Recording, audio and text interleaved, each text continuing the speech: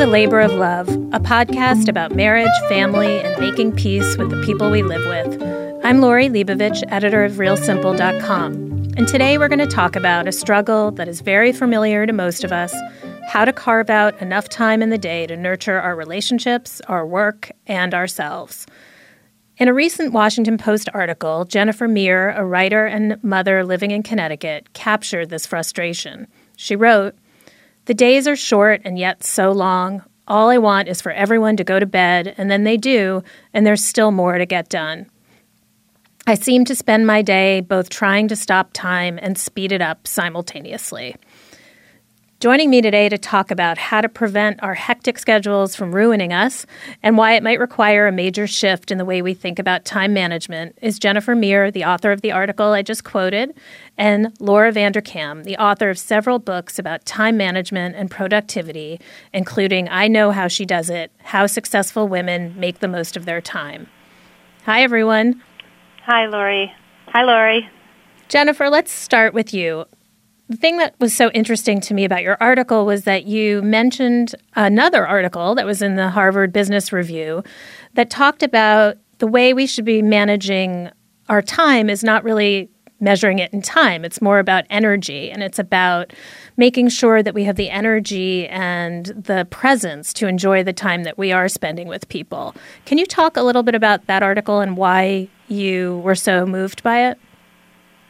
Yeah, so I had just sort of stumbled upon that piece, and it was sort of a mind-blown moment because, I was sort of obsessing over this concept of am I ahead, am I behind, how many more minutes are in the day? And what the authors in that study say is time is a finite resource, so no matter how much you obsess over it, it's not going to change the outcome.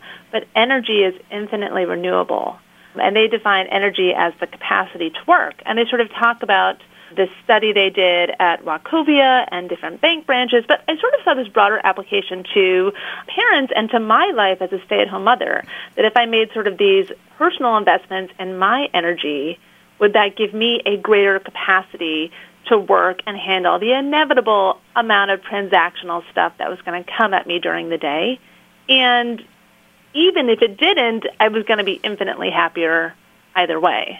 So can you talk a little bit about how you actually do that in your life, how you make yourself more energized in order to do all the tasks that are at hand? I want to say that there's some sort of model that I follow every day, but I feel that there isn't. I mean, I am an infinitely nicer, better, more productive, and generally competent parent with a shower and a cup of coffee.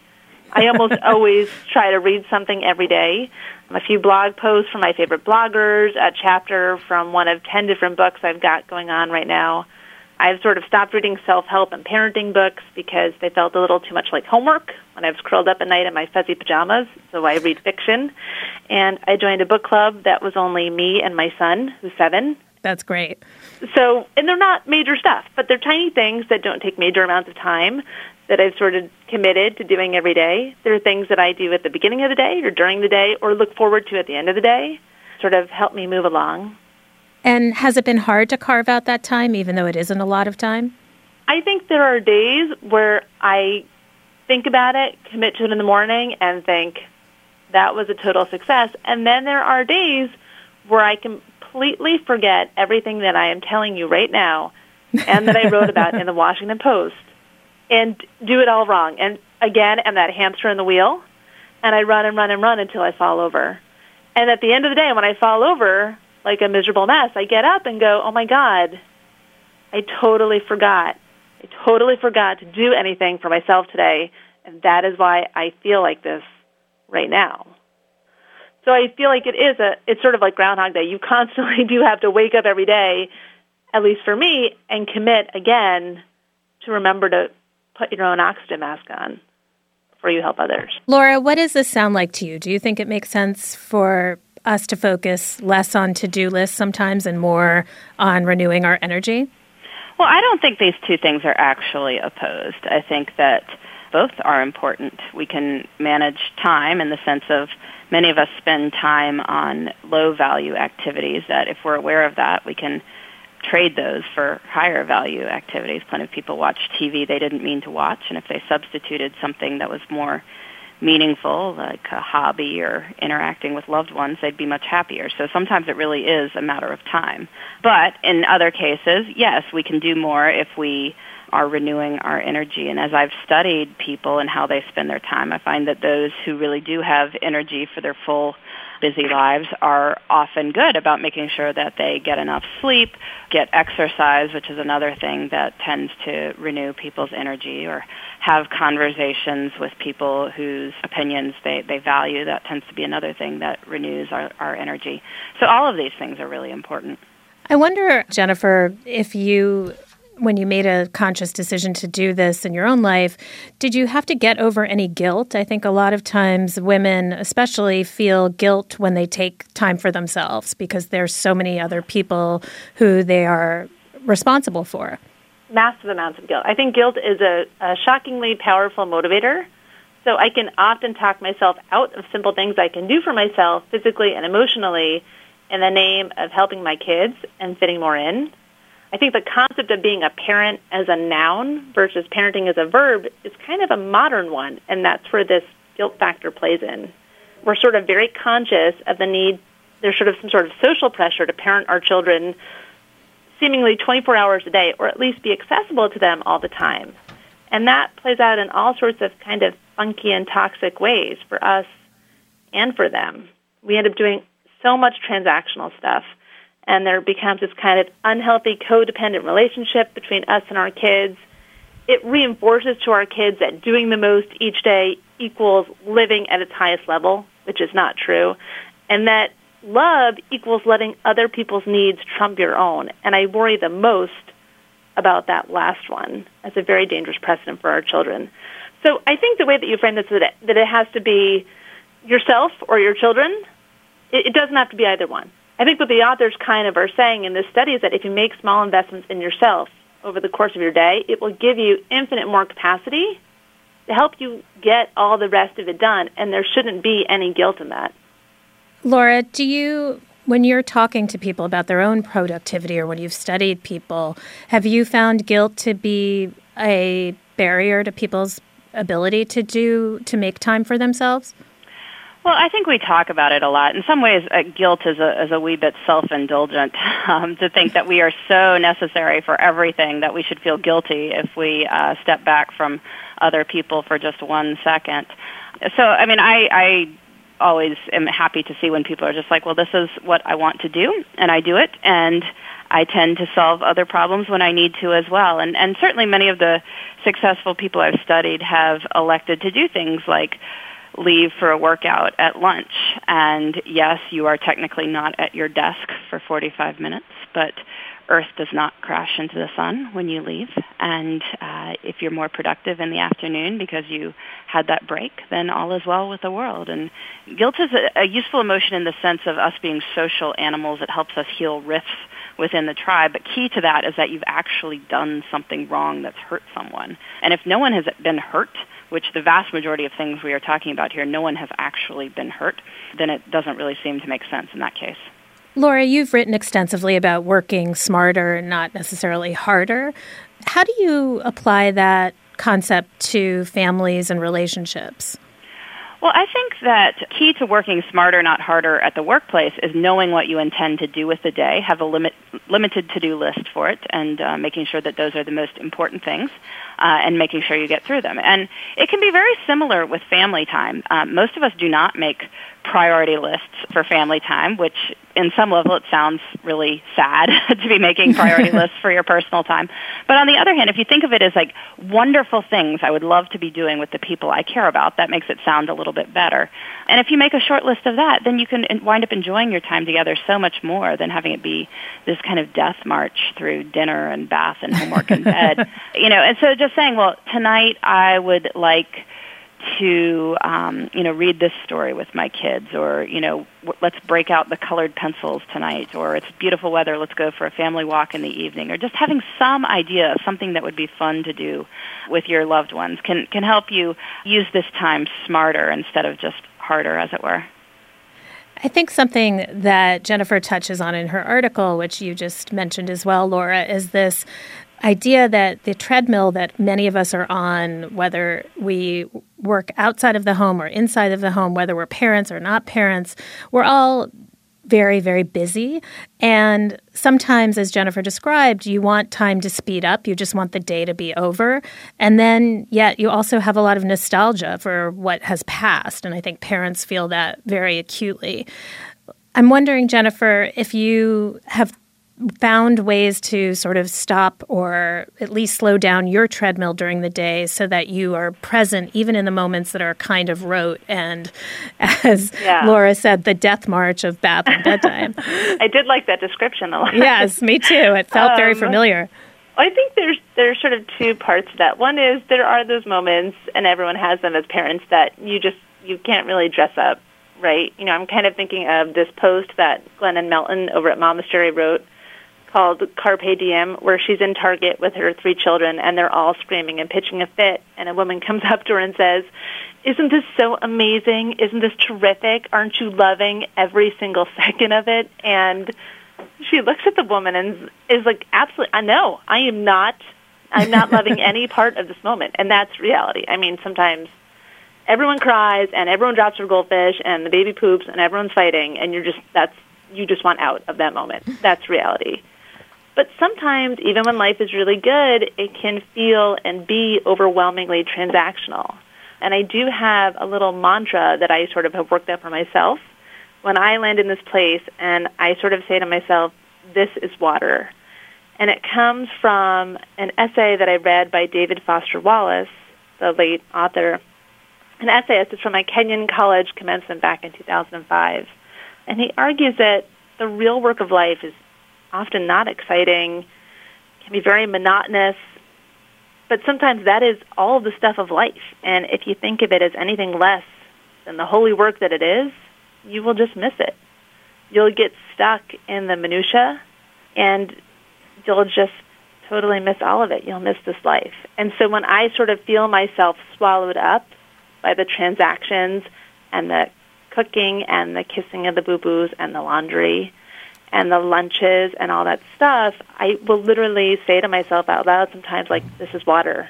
This is the good stuff. There really isn't more out there than this." And that's what I hold on to. That's a beautiful sentiment. Thank you for sharing that. One more question for you, Laura, is when we are trudging through the minutia, and you mentioned television earlier as something that we often get stuck on, and you can look up from a show or in many people's case, the computer, and realize that you've wasted an hour. What are some other ways and places and hidden traps that we all fall into where we're wasting time that we don't necessarily need to be, and how could we be using it better? Well, one thing I certainly tell moms in particular is that there is no 11 p.m. home inspection. No one is coming to your house at night to make sure that all the toys are picked up, everything is in its proper place. And yet people will spend that valuable time after the kids go to bed picking up again, and you'll never get that hour back. So it might be better to use it for something more enjoyable, something more meaningful, whether that's reconnecting with your partner or reading a good book or taking a bath or, going for sleeping. A walk if your partner can stay with the kids or whatever it is. But that's time you can have, but many of us choose not to have out of, some idea that, again, somebody's going to come inspect your house at 11 p.m. and it better be clean. So that would certainly be one. But as we were talking about things that make time slow down, I think this is really a function of filling our memories with things, that time appears more expansive in retrospect if there was more that was filling it. And it's often tempting to be like, I want to keep things as simple as possible. I don't want to do anything. It's always a hassle to do stuff, particularly if you have small kids. But doing things is what adds to that memory store. So trying to consciously break the rut sometimes of doing that, march toward bed without anything changing at all is important for making these days stand out as kind of the jewels they really are.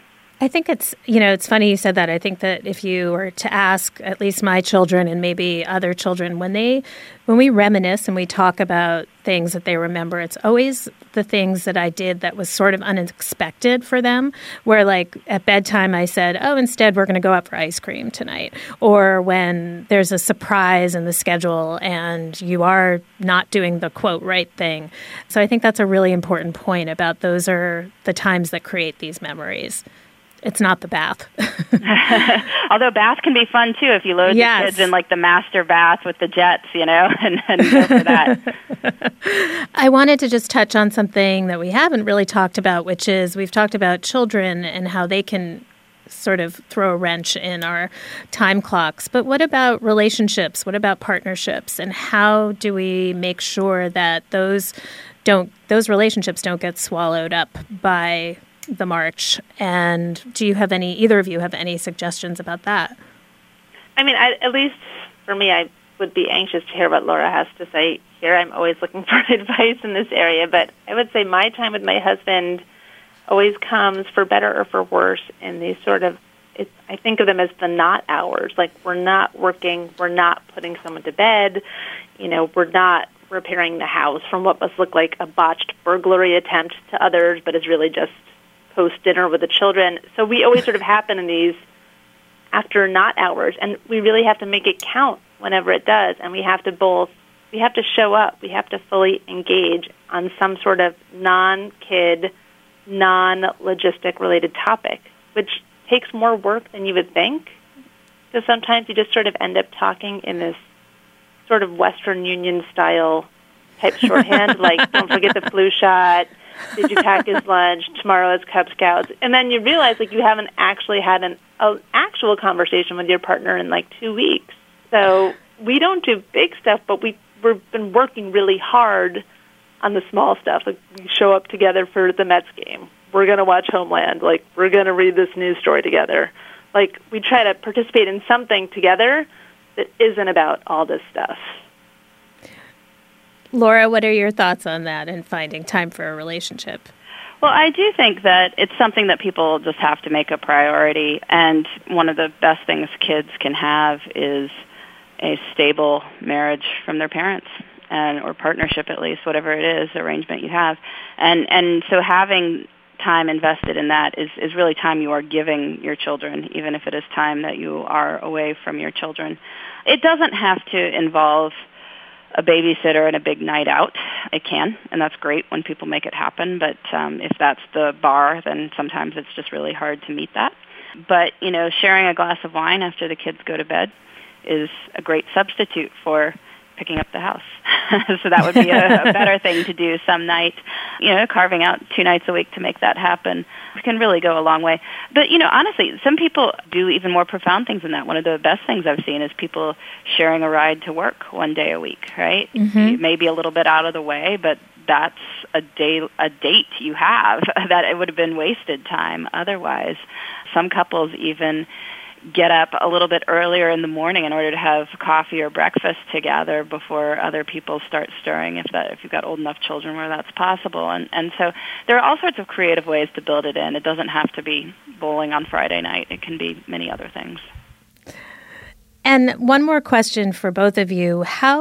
One of the things that happens a lot of the time, at least among parents that I know, is that the weekends become this time where they have all of these expectations of having fun and relaxing with their families, but there's so much that needs to get done that didn't get done during the week that it becomes more tasks, more, lots of errands, groceries, and all of these things that aren't necessarily that meaningful but need to get done. Do you have any tips, Laura, in particular, for how to manage weekends? I do. Great. But yes, this is a major temptation. I mean, it is so easy to lose weekends either into attempting to do nothing, which is absolutely impossible. You cannot do nothing when you have young kids. You'll be just chasing after them and be exhausted by the end of it, or, they disappear into errands and children's activities. So if you want to have fun on weekends as a grown-up parent, you need to think through them ahead of time. And ideally, you think through them by Wednesday, because then you can make any arrangements you need to make ahead of time. And just think about what are 2 or 3 things that would add to my energy level over the course of the weekend. Now, there's all these other things that may have to get done. It's important to keep them somewhat in perspective, but they may have to get done. But think about what are just 2 or 3 things that I know would add to my energy levels, and then what do I need to do in order to make sure they happen. And so if you want to go for a run on Sunday morning, then you just need to bring this up with your partner and say, I'm going to try and slip out before everyone wakes up, but just so you know, I won't be there. I'm just letting you know that now. Or if you need to book a babysitter for something, or if you want to get coffee with a friend and need to trade off with a partner or find a sitter or whatever that is, those are all things that you can think through ahead of time, and then you can look forward to them and know that they're going to happen, and that keeps the weekend from being totally lost to other people's priorities. That's great advice, Laura. Thank you. I want to thank Jennifer Meir for being on the show today. Jennifer is a mother and writer living in Connecticut who blogs regularly at My Generation. That's JENN-ERATION. And Laura Vanderkam is the author of several books about time management and productivity, including I Know How She Does It, How Successful Women Make the Most of Their Time, and What the Most Successful People Do Before Breakfast. Thanks, Laura. Thank you for having me. Thanks so much for joining me today on The Labor of Love. If you have a domestic quandary and would like to be a guest on our show, or if there's a topic you'd like us to cover in a future episode, please email us at tlolpodcast@gmail.com. I'd like to thank our producer, Tim Einenkel. If you enjoyed the episode, please review and subscribe on iTunes, where you'll also find 3 more podcasts from Real Simple. You can subscribe to The Labor of Love at itunes.com/panoply or at panoply.fm. I'm Lori Leibovich, and I'll see you next time on The Labor of Love.